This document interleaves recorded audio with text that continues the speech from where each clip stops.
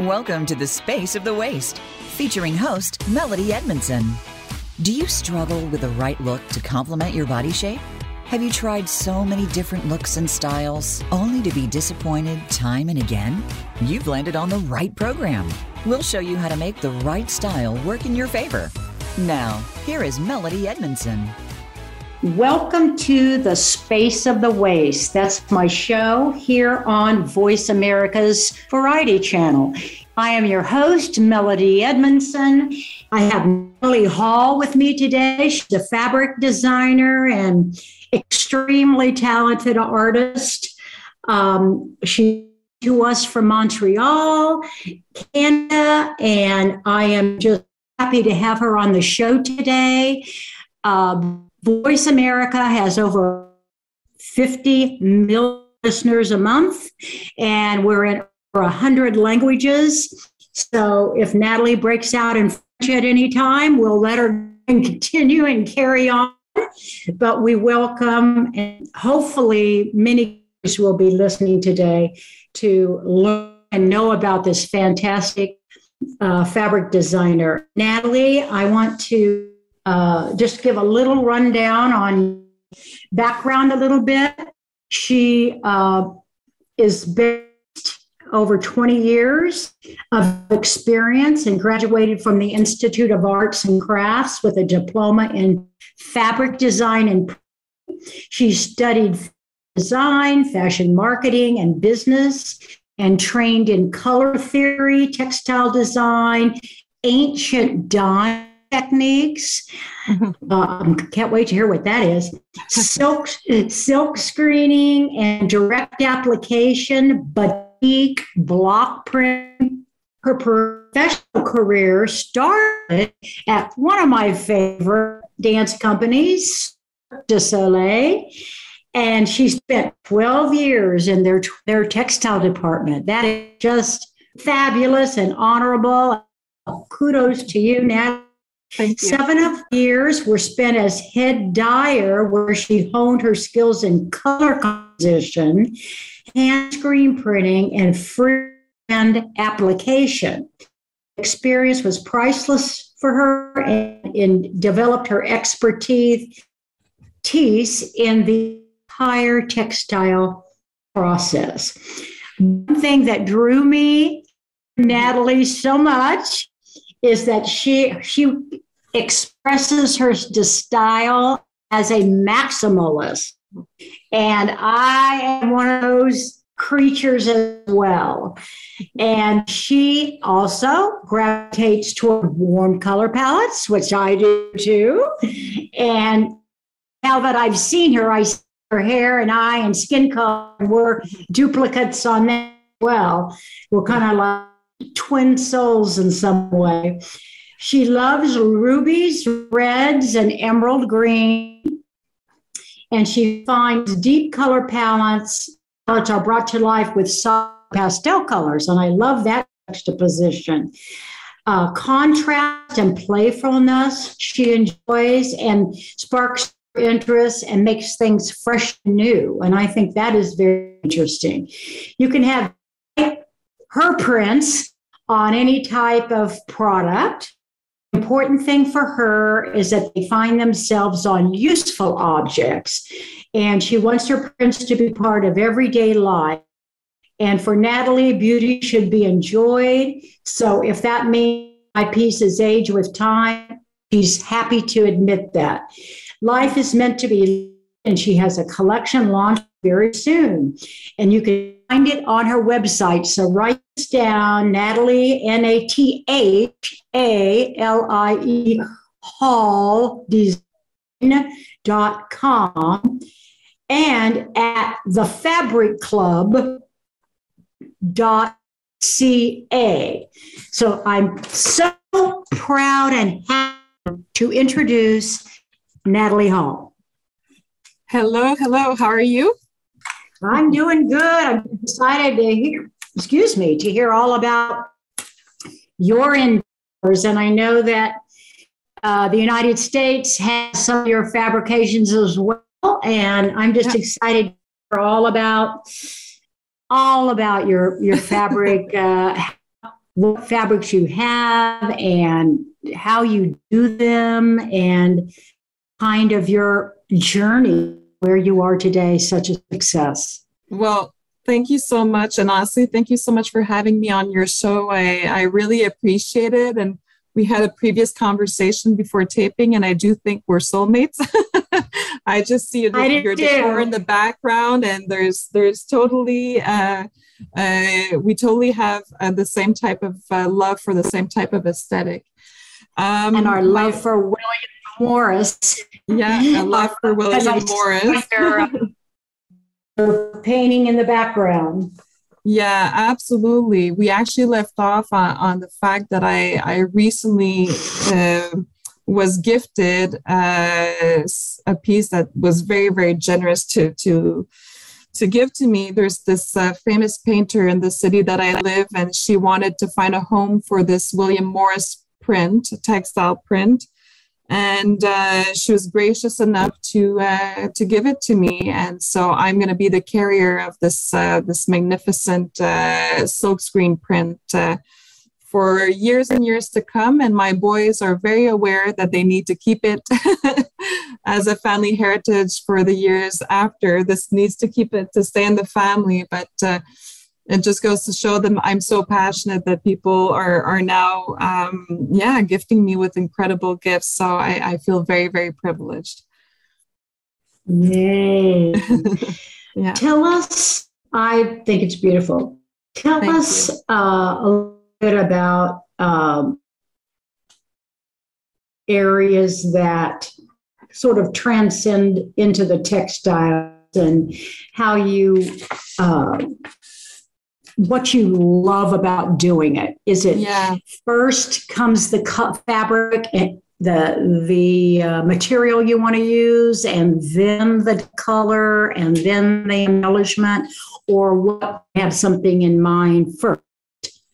Actually, what's really, I think, particular with textile design is I think people who are textile designers or who are really passionate by textile design, it's usually the shape that comes first. I think our minds are wired to see puzzles everywhere, because textile design is kind of a puzzle because it has to repeat.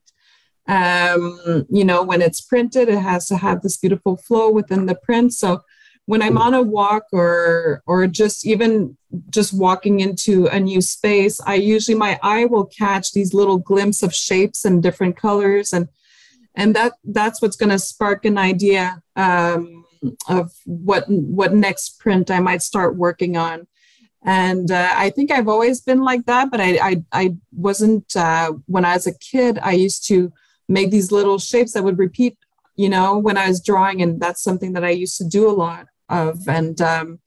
And it took me a while to understand that was really the perfect place for that type of brain was textiles, because that's truly a world where mathematics live with art. It's just,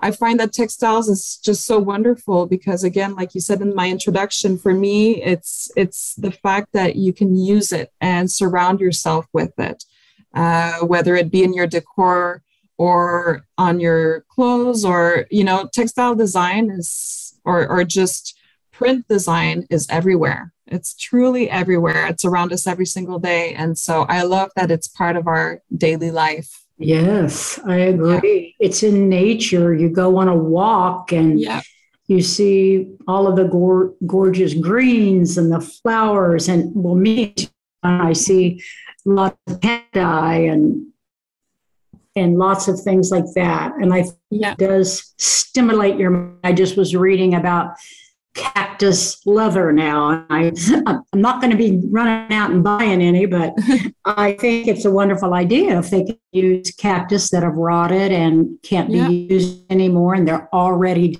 dead, to go and use the cactus and, recycle it in that way. But I'm with you. There's nature and beauty and patterning absolutely all around us. And I think more and more people, I've seen some really interesting furniture design lately. And I think it happened during COVID, and people went out, took some walks with or without their masks or in some clean air. And they started looking at texture, because I've seen more interesting woods, like my niece, Tiffany Bodenhammer, just redid her office in her home, and she has this incredible wood desk with a little bit different design desk, and then it raises up a little and then has a top on it, and then she has a sideboard to correlate. It's just very interesting. And I had never seen a wood grain or wood making like that in bronze.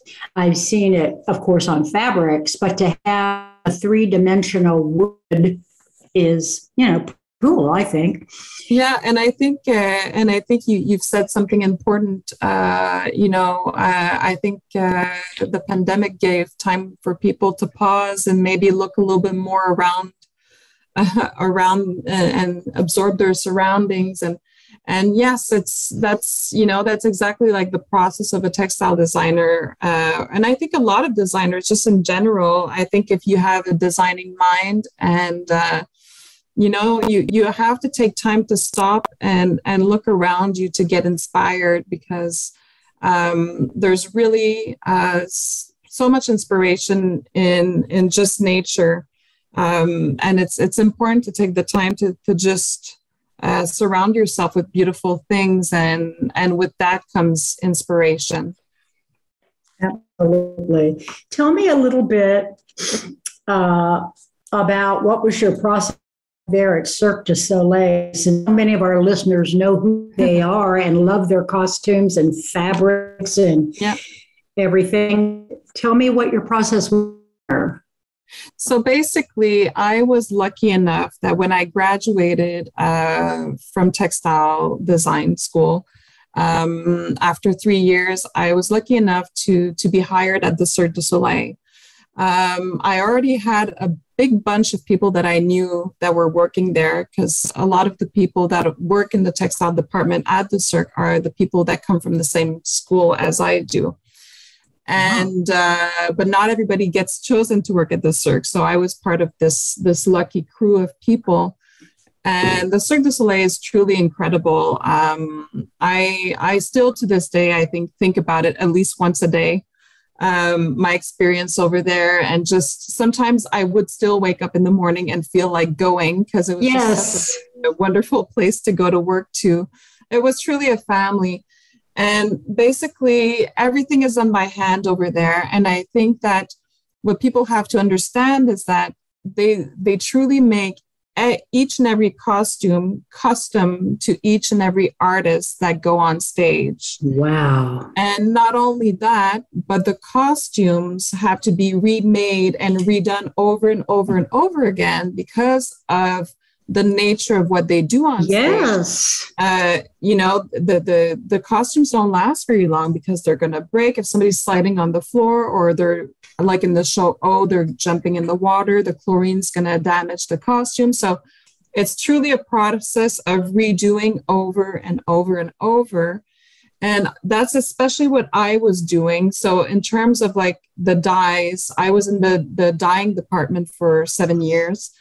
And I loved it. I really, really loved it. Your eye becomes very good at determining if there's, a little too much blue, a little too much yellow, a little bit too much red. Just a little. Yeah, you pick up on the little nuances that I think most people would not see, but your eye sharpens. Yes. You have to nail it. Every single costume on that stage has to be perfect. And I think that's really what's made their strength throughout the years, is that there's no compromise at the Cirque du Soleil. When something's not good, it doesn't make it on stage.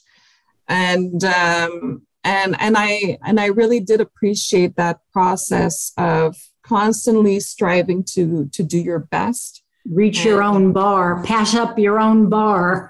Exactly. And there's something to be said about repetition. And I think a lot of people will associate that with something that's boring. But on the contrary, it's like it's a Zen practice of basically just honing your skill, and every day waking up and thinking to yourself, I'm going to make it better than yesterday. Yes. And, that's something that I personally really loved. And I'm going to give you a really concrete example. I almost for a year's time was painting these individual costumes, and they took 8 hours to paint. And every day you go into work, you pin your costume on the table, and you start painting this costume. And when you're finished your day at 5 o'clock, your costume is finished, and that's for one artist.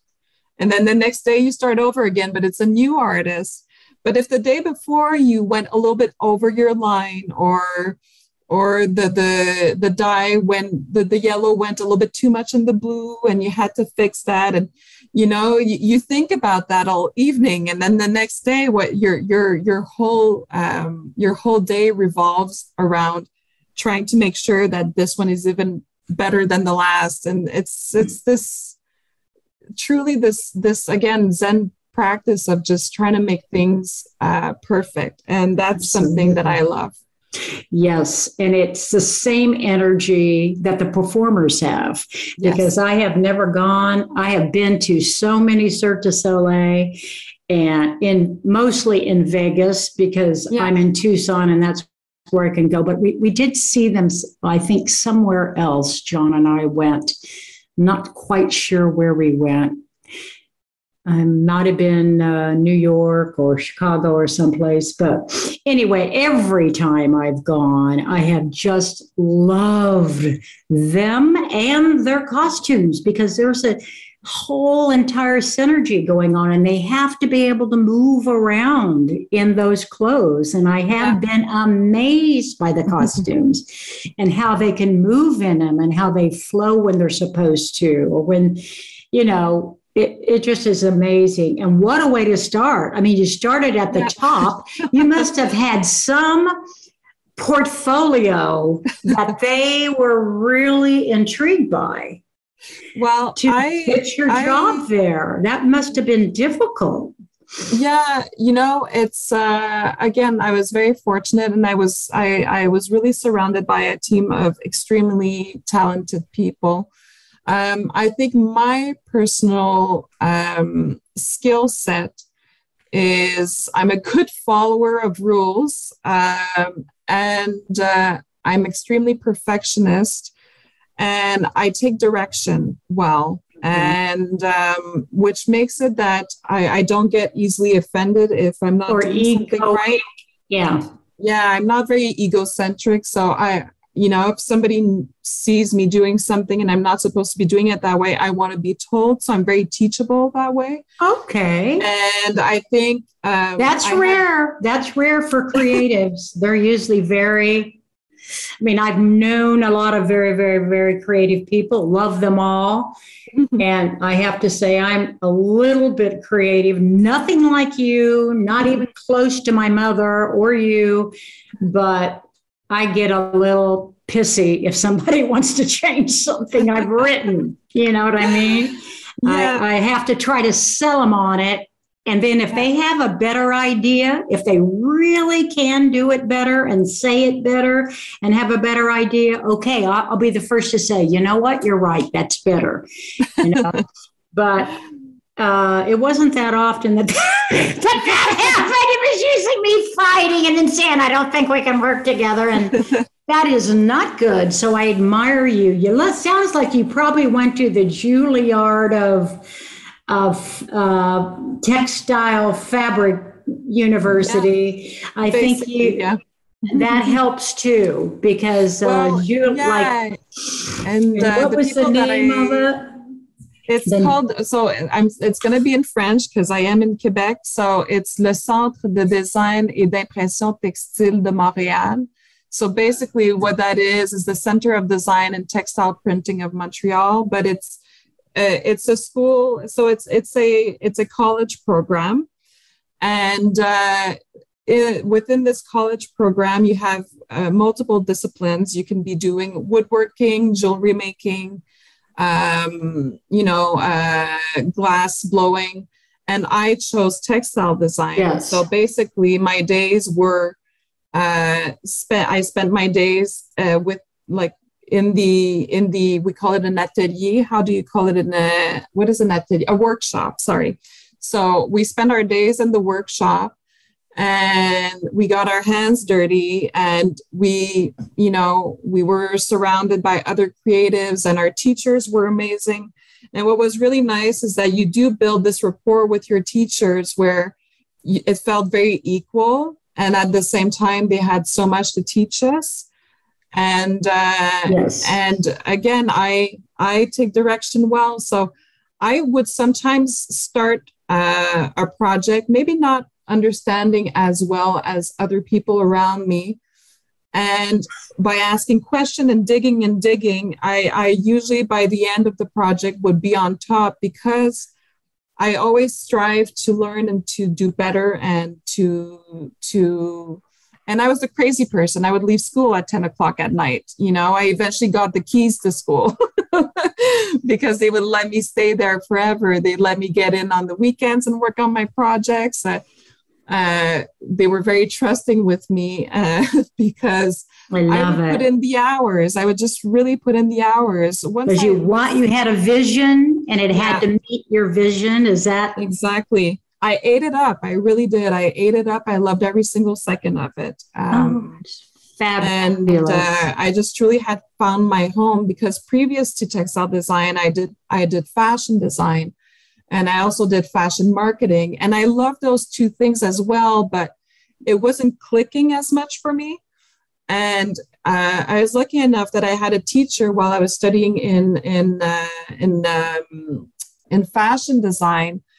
And she saw my talent for making prints, because we had to make prints in the drawing class. When you draw the little clothes, also, she gave us some projects to make textile designs to go on those clothes. And she gave me my first 100% on a print that I had made. And she kept me after school, and she's like, Nathalie, she's like, I don't know if you're aware of this, but there is a school in Montreal that you can study just this. And I truly think that that's your calling. And honestly, I still thank her to this day, because it was absolutely my calling. She nailed it. And without this wonderful person that recognized that in me, I would have probably walked right by it without ever knowing that existed.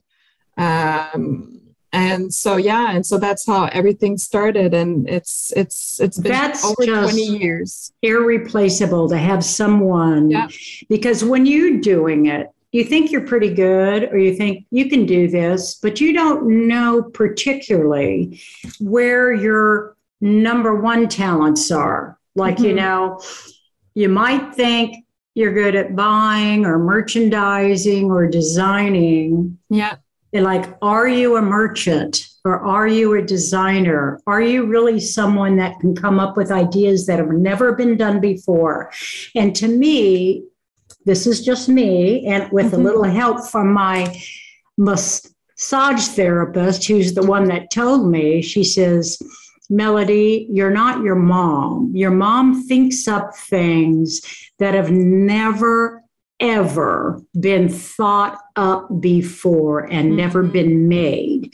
Now you can do things similar to things you see, like I do my mood boards and I do this, and you can do some nice things, but you didn't think up the next mousetrap. You didn't think up the new ribbon. You didn't think up, like I think about 50 years ago, or more than that now, 58 years ago, my mother thought up making clothing for the elderly that had Velcro and easy snaps for people that have arthritic, because, she had gone to a lot of nursing homes to see her elderly relatives and saw how they were having trouble, and they love clothes.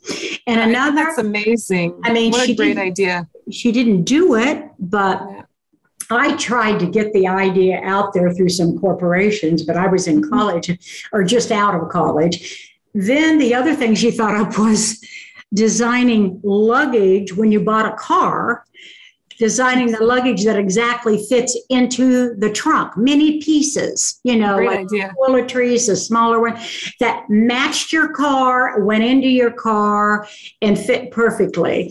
And I just thought that was genius, but there's many other things. She designed chairs for all of her great grandkids that were bears. They looked like a bear. And then she clothed them according to their personality or their likes.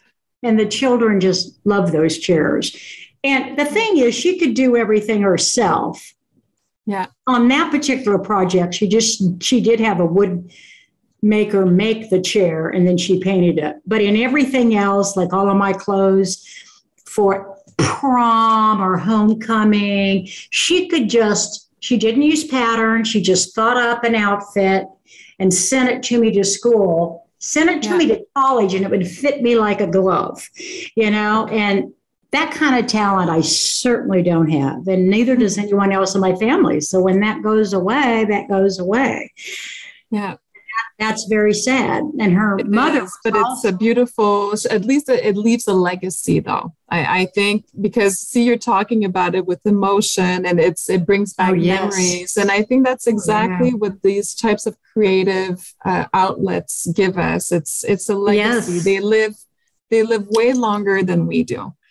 Absolutely. And you have sons, you said, are they talented like you are? Well, are they creative? Or are they more football players or something? I guess I would say that they're definitely creative. Hayden, the oldest, who's 19, he's just incredibly musical. So he's the kid that taught himself how to play guitar and got really good really fast, and plays piano, and he draws amazingly. He's always had a really big talent at drawing, and his talent is a little bit more engineer-ish than mine. He'll draw cars and stuff like that. And Elliot is 13, and Elliot is more of a dreamer. He's the kid that wants to do theater. He's the kid that wants to dream up of screenplays and very talented. Great ideas, great ideas, and very sensitive and very aware of his environment. So definitely the kids are creative. I would say they're creative, but maybe more.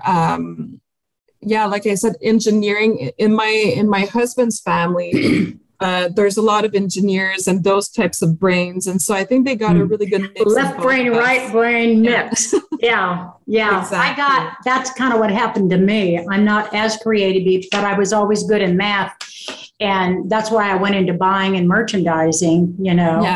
And my dad was very, very brilliant. My mother was very, very brilliant in another way in creativity. So I kind of got way more of a balance. So I'm not as creative and I'm not as smart as my dad. So there you go. But anyway. You have a talent to talk to people. So but I do have the gift of gab. I do have the gift of gab, which they both are pretty good at that.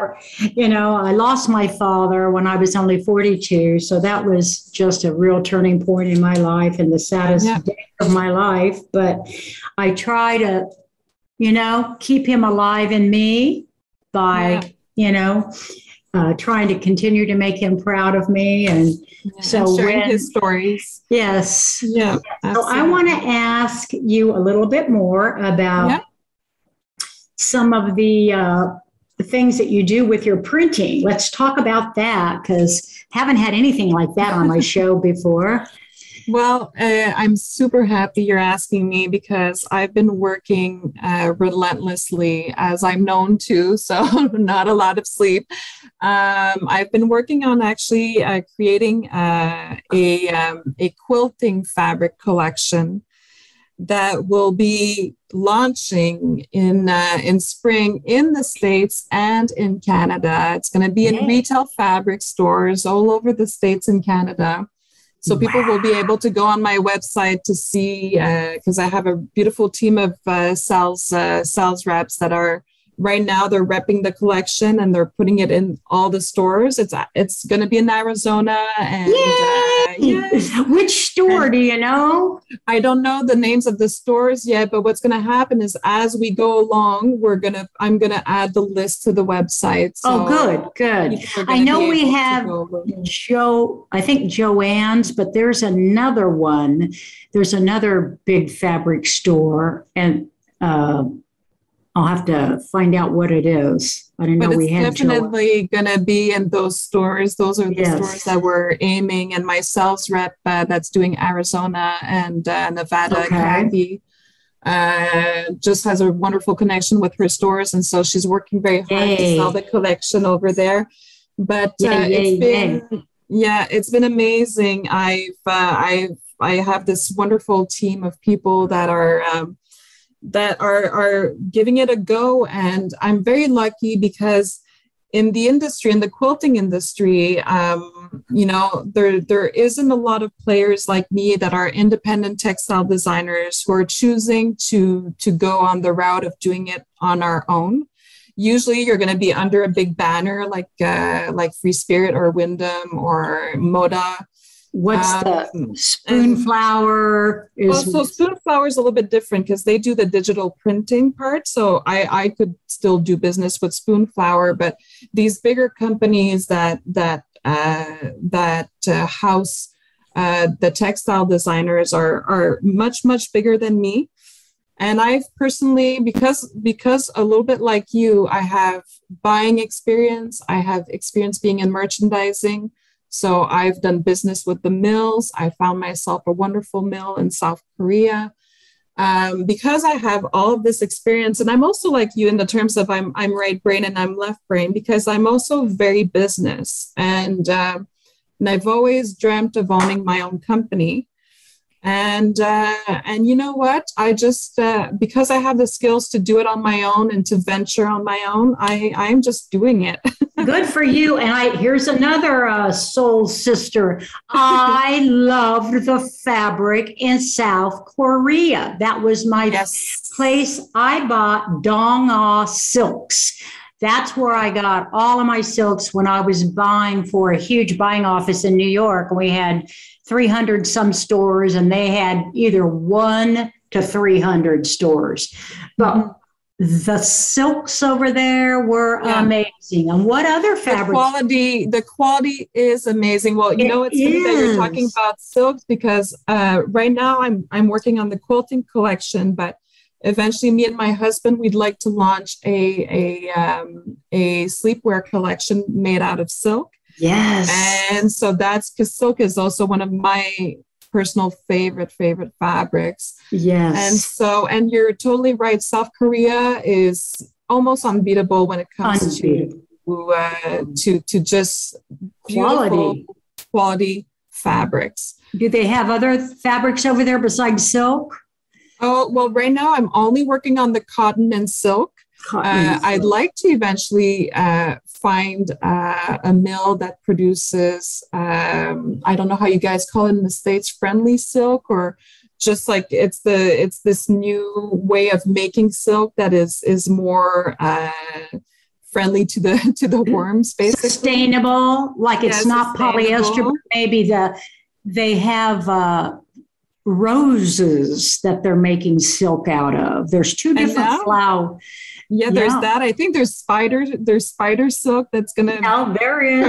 And there's the roses I heard from Whitney Cathcart, who owns 3D Look, the body scanner. She told me about, I think it's called Celeste or something, or Celeste may be the owner of it, but it's roses that are made into silk. And it is natural and biodegradable and sustainable, because I'm a person I'm just anti-polyester and polymade and petroleum. And there's going to be laws very soon that are going to prohibit that even be in fabric. It's going to be anyway in the United States.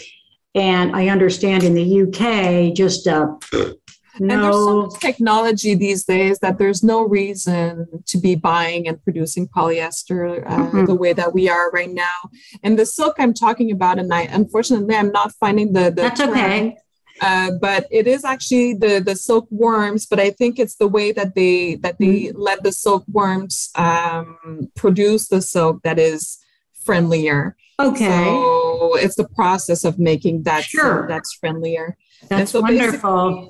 That's truly, for sure, being part of the textile business, I'm very conscious that textiles is a huge polluter. And that's why I'm also having my prints printed digitally. And I think this new technology is fabulous because when you print textiles, it takes a huge amount of water.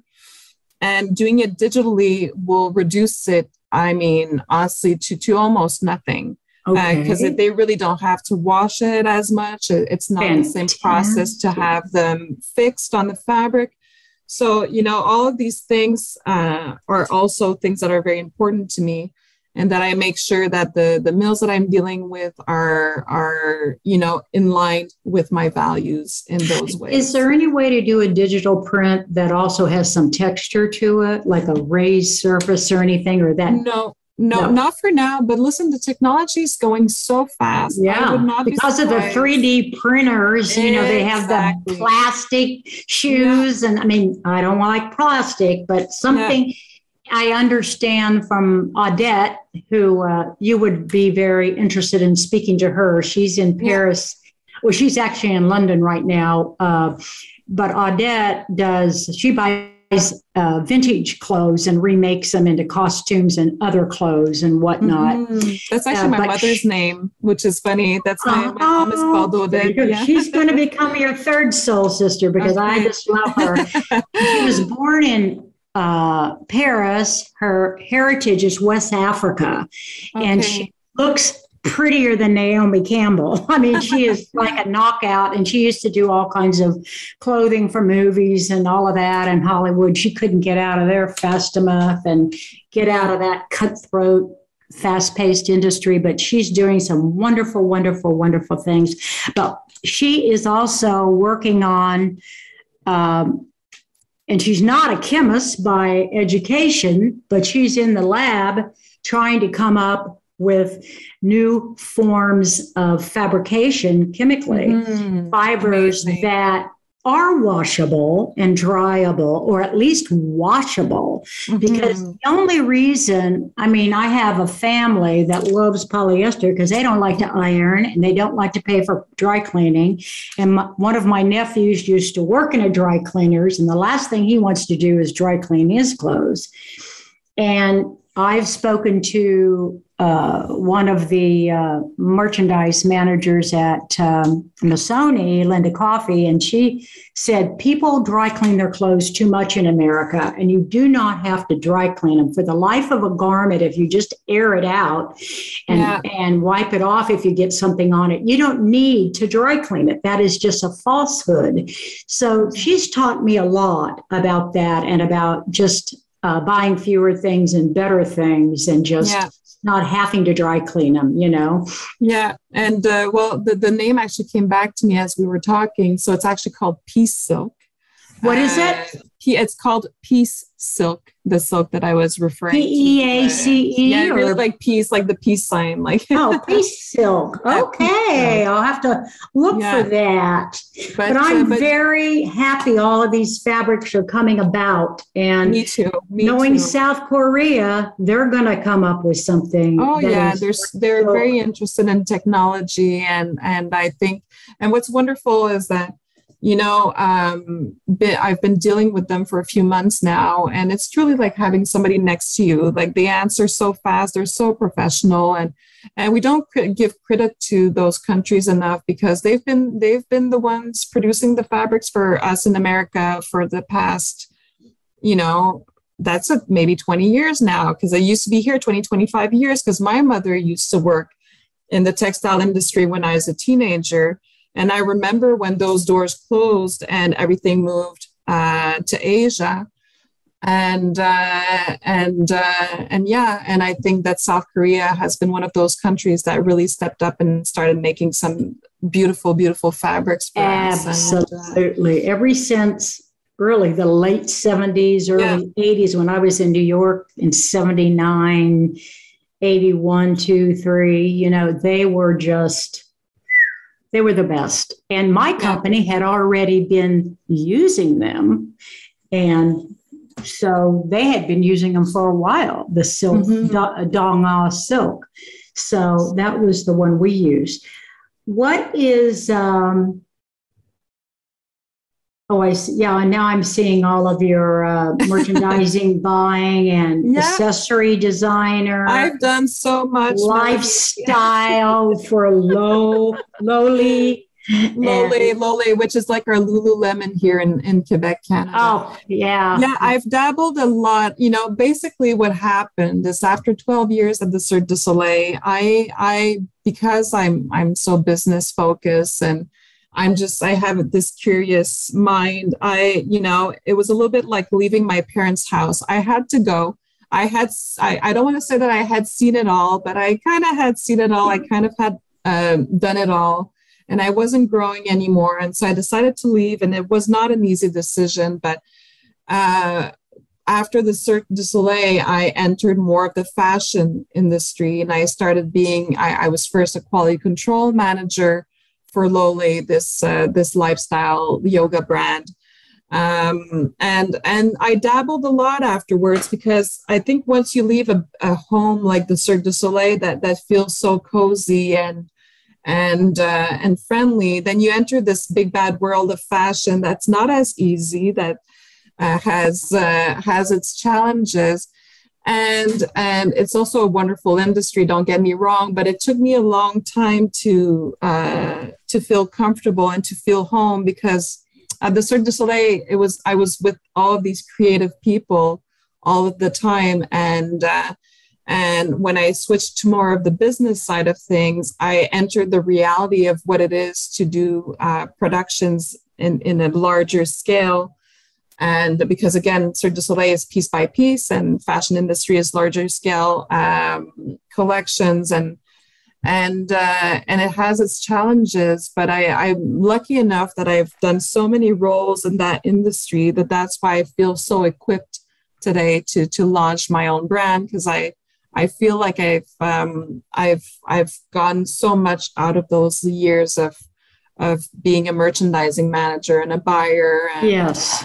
And as you know, you've done it, right? So you know exactly what those challenges are. But when I got more into the merchandising and product development, when I went to Specialty Stores Association in New York, which was a specialty store buying office where we had, our group of stores, but we would also do things overseas, like we did at Dong. We also went to Japan, to Sanyo. We also went to various places in Hong Kong, because we could land it and make a good markup on it and have such a high quality based on the factories that we would use, and even when it wasn't being done as much, and we were doing quality, not crap, and then marking it way up, and then by the time it's 80% off, they're still getting markup. No, we weren't doing that. I think that's just a travesty. Absolutely. But I would like to know, more importantly, some of your maximal fabric ideas. And I want to know where you best get your inspiration, because I'm reading on here that Art Deco and people and Satoshi Kondo, and you like people. So let's talk a little bit about that, because we don't have that much more time. We're running out of time. Let's get into it. Well, in the collection that's going to be launched in spring, there's this print of little ladies dancing. I'm gonna show it to you. The viewers won't see it, but it's little ladies dancing. And basically that inspiration, that print came from watching the spring summer 2019 show of Issey Miyake. I don't know if you've seen this one, but it's absolutely stunning. The girls are coming on the floor. They're walking on the floor, and they're basically in their underwear, and they're just walking. What's the name of it again? You saw? It's called the Spring Summer Fashion Show 2019 of Issey Miyake. Issey Miyake. Okay. Issey Miyake. Maybe I'm saying it with my French No, accent. you are, but you're probably saying it right. But I say Issey Miyake because the listeners will probably know who I'm referring to. Anyway, in this show, the models are walking on the floor, and they're basically in their underwear. And the dresses drop from the sky, and they get dressed like instantly. And then the music goes more upbeat, and they start dancing with their dresses. And they have these little hats falling from the ceiling as well. Oh, wow. It's just so happy. And the dresses are bouncing around, and it's just so happy. And the movement is beautiful, and it made me smile. And I think I shared it with every single person I know once I've seen it. And then I was thinking about the next collection, and I was like, oh, that's exactly the type of feeling I want the collection to capture. And so basically I redrew these little women like dancing next to each other. And so that's one of the prints that I feel like the print, that's the main print. And then the collection kind of like turns around that print. And I do love dancing, and I do love movement. I've always enjoyed drawing ladies. So, that's always been something that just naturally comes to me. When I was a kid, I used to sit down and with fashion magazines and try to redraw the women in the fashion magazines. So that's one of the focus prints. And then all of the other prints on that are with the collection basically were inspired by the women in my life. I had these ladies in my head, and I was thinking, well, what would my grandma, want as a print? What type of flower does she like? What would my mother like? Yes. What would my sister-in-law like? So every time I would draw a new flower, because it's basically a flower-inspired collection with the little ladies, and every single print has a name. So I have the Dear Kimberly for my sister-in-law.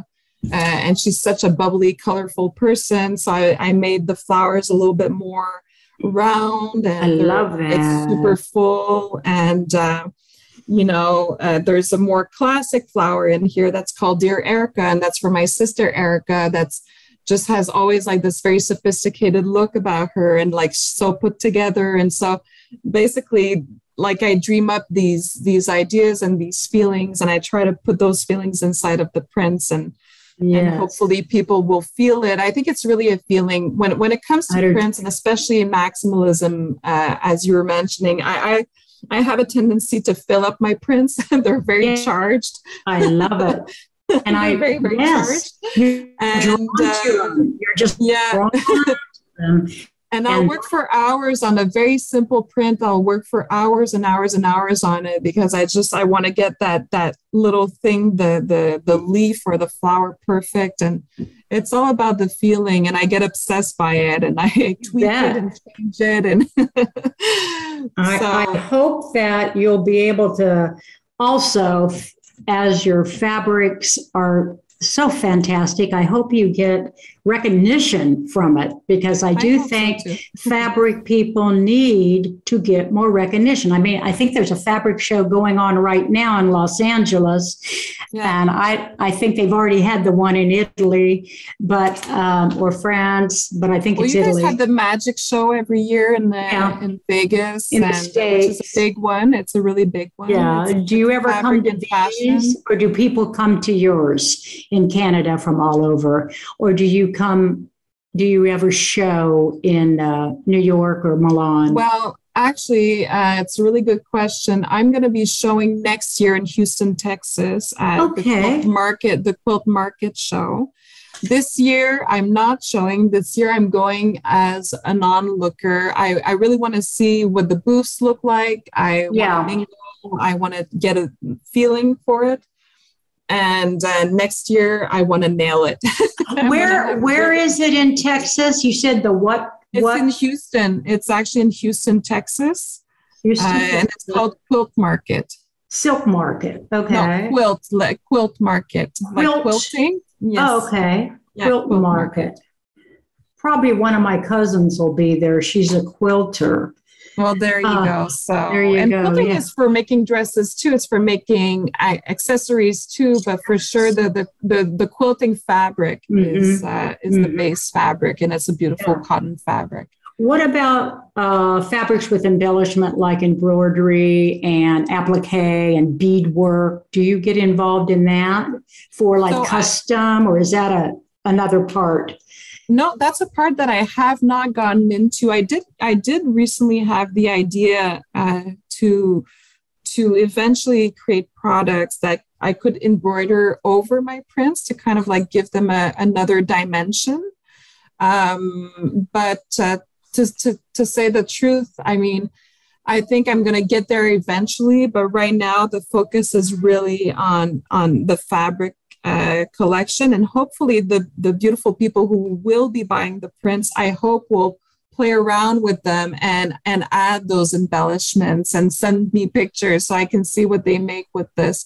Because again, the whole point of making textiles is when you're a textile designer, what you really want, the very first thing you think about is the end user. You see that client and you want that client to buy your collection, and I want talented people to make beautiful things with my prints. And as I said before, to me, they need to be used. They need to get older, get stained. I don't care. They need to live. They need to live. Absolutely. I just feel that, of course, we're in America and everybody likes denim. I'm not a real denim-y person, never have been, but I seem to like a little bit more dressy things. But now that I'm retired, I'm in Tucson, I do like to be comfortable. And now that I'm shrinking, I was 5'7.5", now I'm 5'6". I'm not too happy about that. And I actually had to hem some things because I didn't believe it. I just thought, they don't know how to measure me. They don't have the right measuring. I haven't shrunk. But it makes a difference. Every inch matters on how long your top should be, how long your pants can be, and the proportions that you can wear. Yeah. And not to get into detail about this, but I do like pretty colors. I mean, I went all when I was young, it was just black. And I know I have black on today too. And black. But as I'm aging and there's enough sad shit around the world and every way you look, I just like to wear a color sometimes. Just wear it, whether it's a beautiful gold, a beautiful burgundy, or a teal, or I just bought this kind of magenta pink color and a purple. And even though I just have a few of them, and they're jackets and they're in silk, because I have this silk.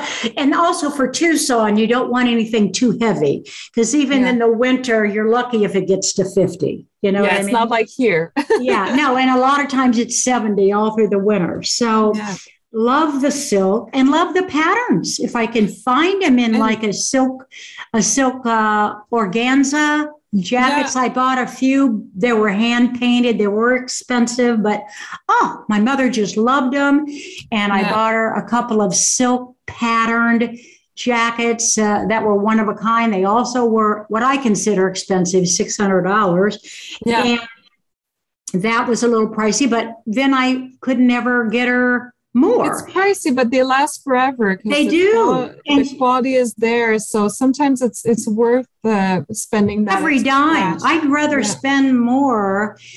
I mean, to me, that is a good price for what I'm getting. I think that's a good price for what I'm getting. And actually, even $800 isn't bad. But then when it gets into $2,500 and $3,500, I will pay that for a structured designer black wool gabardine jacket. I will pay that because I'm going to wear that jacket forever. it's going to be a piece that you're going to carry with you.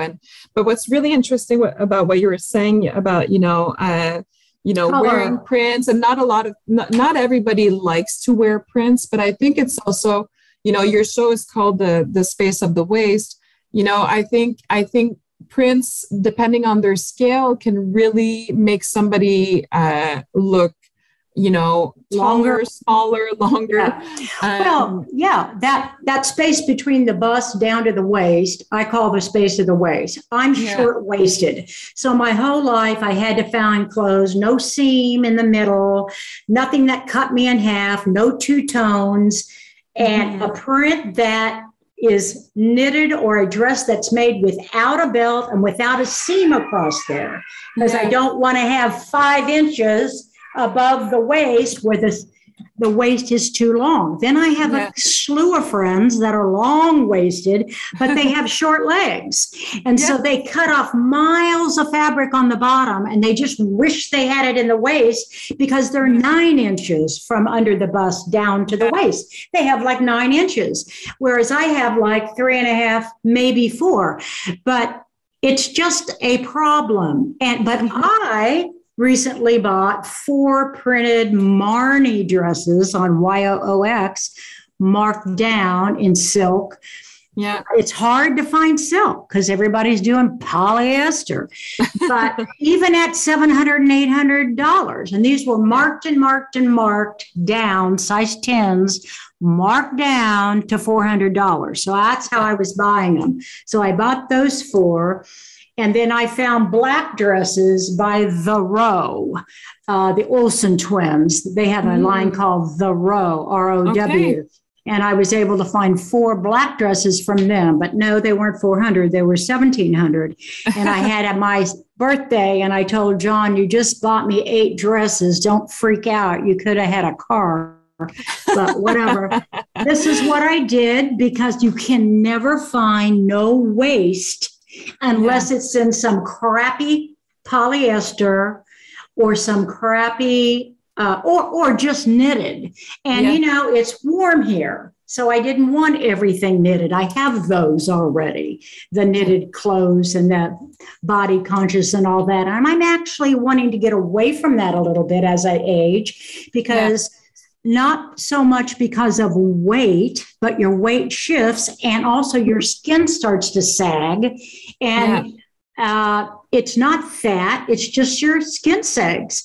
And if you have, it just doesn't tighten up, and it's just part of aging. I've been to doctors, I've been to, plastic surgeons, and they said, I wish I had $1 million for every woman that came in about that bra fat by your you're bus. Beautiful, though. You're absolutely stunning. So honestly, and that's the thing. I think as women, we get to age and be as graceful as these men that we always call sophisticated when they get older. But what I was just going to tell you that your prints, and I think as you age, a straight lined printed dress is very attractive on me. Absolutely. And I think it's attractive.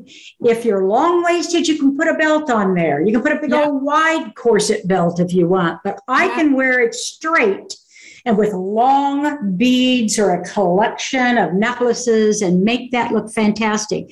So I'm all about the prints now, and I've never worn prints. My mother didn't like prints. My grandma didn't like, you grow up with that. But then all of a sudden, when you get older like me and you're 50 and over, all of a sudden, you've never worn prints. So all of a sudden, they look darn good to me, as do stripes going this way. Yeah.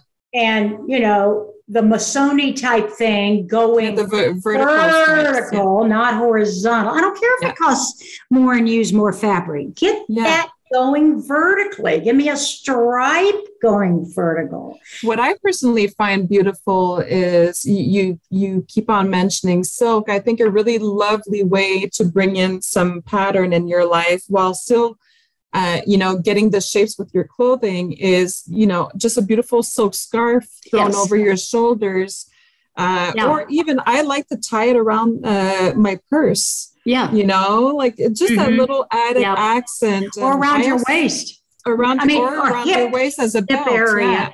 Or a blouse tied around, tie. Or even the loose blouse, or I think we call those also the dusters, like those long blouses with prints. That over a beautiful, black dress, or even a, whatever. It will really, I think also it detracts sometimes from the things that you like less about your body. And it focuses on the beautiful print. So people notice more the beautiful print than, and I like to call those sliver coats because they're so thin. Yes. I look for them in silk, a matte silk, or a silk organza, or a washed silk organza, or just silk georgette, I don't particularly want them to be shiny. I think that adds weight. That's just me. I agree with you. And I just find that it doesn't look as sophisticated when it's shiny. And I think if you want to do shine, do it in a top under a gabardine jacket. Just a hint, a beautiful color would be good. But I don't want a whole jacket made out of it. But we have only 6 minutes left. Is there anything else you'd like to say, Nathalie, or something I forgot to mention? Well, listen, what would I like to talk about? Well, honestly, maybe we can talk a bit about how I basically, fell in love with fashion as a child. I don't know if you're interested in that I would, and my listeners love stories, so let's have it. There you go. So basically, my mother met her now partner. They've been together, I think now for a very long time, 40 years. She met him when I was 8 years old, and his name is Andre. And Andre owned fashion stores. And so basically a dream for a little girl. So I fell in love with him really quickly too, because he had this, well, first of all, a very, very keen eye to choose beautiful pieces. And his store was always impeccable, super, super well kept. And, I spent my childhood in there. And basically, I would go, I would walk to the store after school in the week, during the weeks, and I would go on the weekends. And I started working there as a young kid, very young, around 12 years old, I would say. I started actually, serving the clients and just being there and, helping the ladies find the right blouse. And eventually he even started bringing me to shop for the new collections because he thought I had a good eye. So he's like, oh, well, maybe you can come to Montreal with me. I'm going to go find, the clothes for this season. And so basically I was introduced to that world very, very young. And I'm very grateful that he entered my life at such a young age. And I think everything that I do today is very much focused on everything that I learned as a kid. I learned from him how to run a business. I learned from him what's pleasing to the eye, what does a customer want, how to listen to your customer, and basically gave me a true love for fashion and a true love for anything that's design. And of course, now I'm following the road of print design. But like I said previously, I have many dreams. Right now, I'm doing my quilting collections, and that's going to be something that's going to be recurring. I'm going to be, coming out with 2 or 3 collections of my quilting fabrics every year. But adding to that, I have more dreams coming, and the silk one is definitely one that's going to be present in the next few years. And like I said, building a brand, what I really want to do, and a few people are doing this right now. I'm thinking about Karen Maybon in the UK. What I'd love to build is a loungewear collection of silk printed, basically PJs, but PJs that are wearable for supper. So basically you take the top of your PJ and you wear it with a nice, I know you say you didn't like jeans. I personally kind of adore jeans, but so, wear it. Well, I'm liking them better. I just wore so many for so long, the skinny jeans. Yeah. Now I like the fit and flare and the kind of banana leg. Exactly. Now they do it. Now I like them ways. Better because you can wear heels with them or a little stacked shoe. And exactly. And what I envision in my head is people wearing these beautiful silk pieces, but not only in the house, but I hope that they're going to take them out of the house. Yes. Oh, I think they will. Yeah. And wear them casually, out for supper. And so that's the next dream. I think it'll do very well.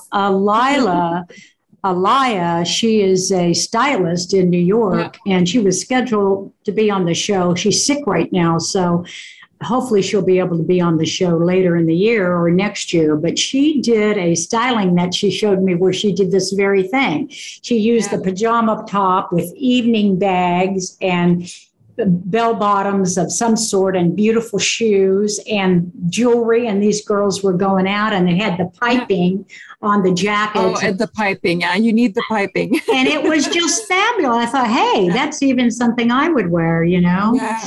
And absolutely. So those are the dreamy things that I'm thinking of right now. But yeah, absolutely. There's just so many ways to use prints and fabrics, and sky's the limit. And I'm a dreamer.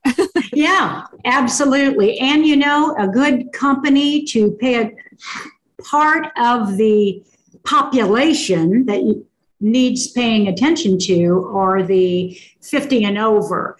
And they're kind of neglected because everybody goes for the 20-year-old to the 40-year-old, which is also important because they're going to work.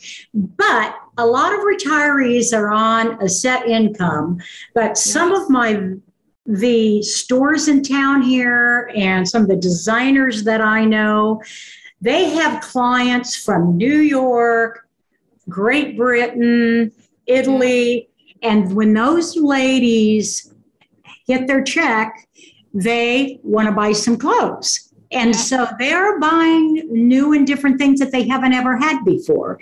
And I say that as someone that's in that age bracket, actually older than they are, but I am just discovering prints because I never did it. I did a stripe now and then, but basically didn't do prints. And now I'm just finding, especially when your silhouette is simple, just a straight line looks best on me with a long or 3/4 length sleeve and a rounded neckline up higher because it kind of elongates everything, or V-neck. Or it could even be button front with a collar. I like all different necklines, actually. Well, for me, it's also about the layering. You don't always want to necessarily buy a big, bold print and people just look at you and just see a big print. It's nice when it's a beautiful blouse underneath a beautiful jacket. Yeah, exactly. There's like a hint of it. Or even a vest. Some people are putting vests over everything. Yeah. Well, unfortunately, we are out of time and I'm getting a dinging going on. So that means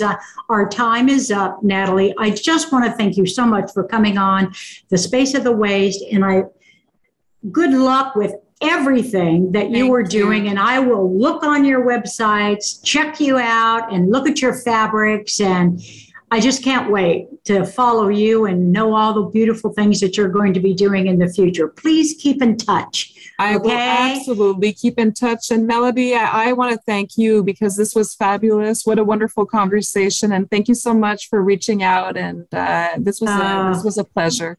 Well, thank you again. I read all about you and checked you out. And I said, she's got to come on my show. She's real creative. She's one of those people that thinks outside of the box and invents a new box. Thank you. I appreciate it. We're signing off. Until next time.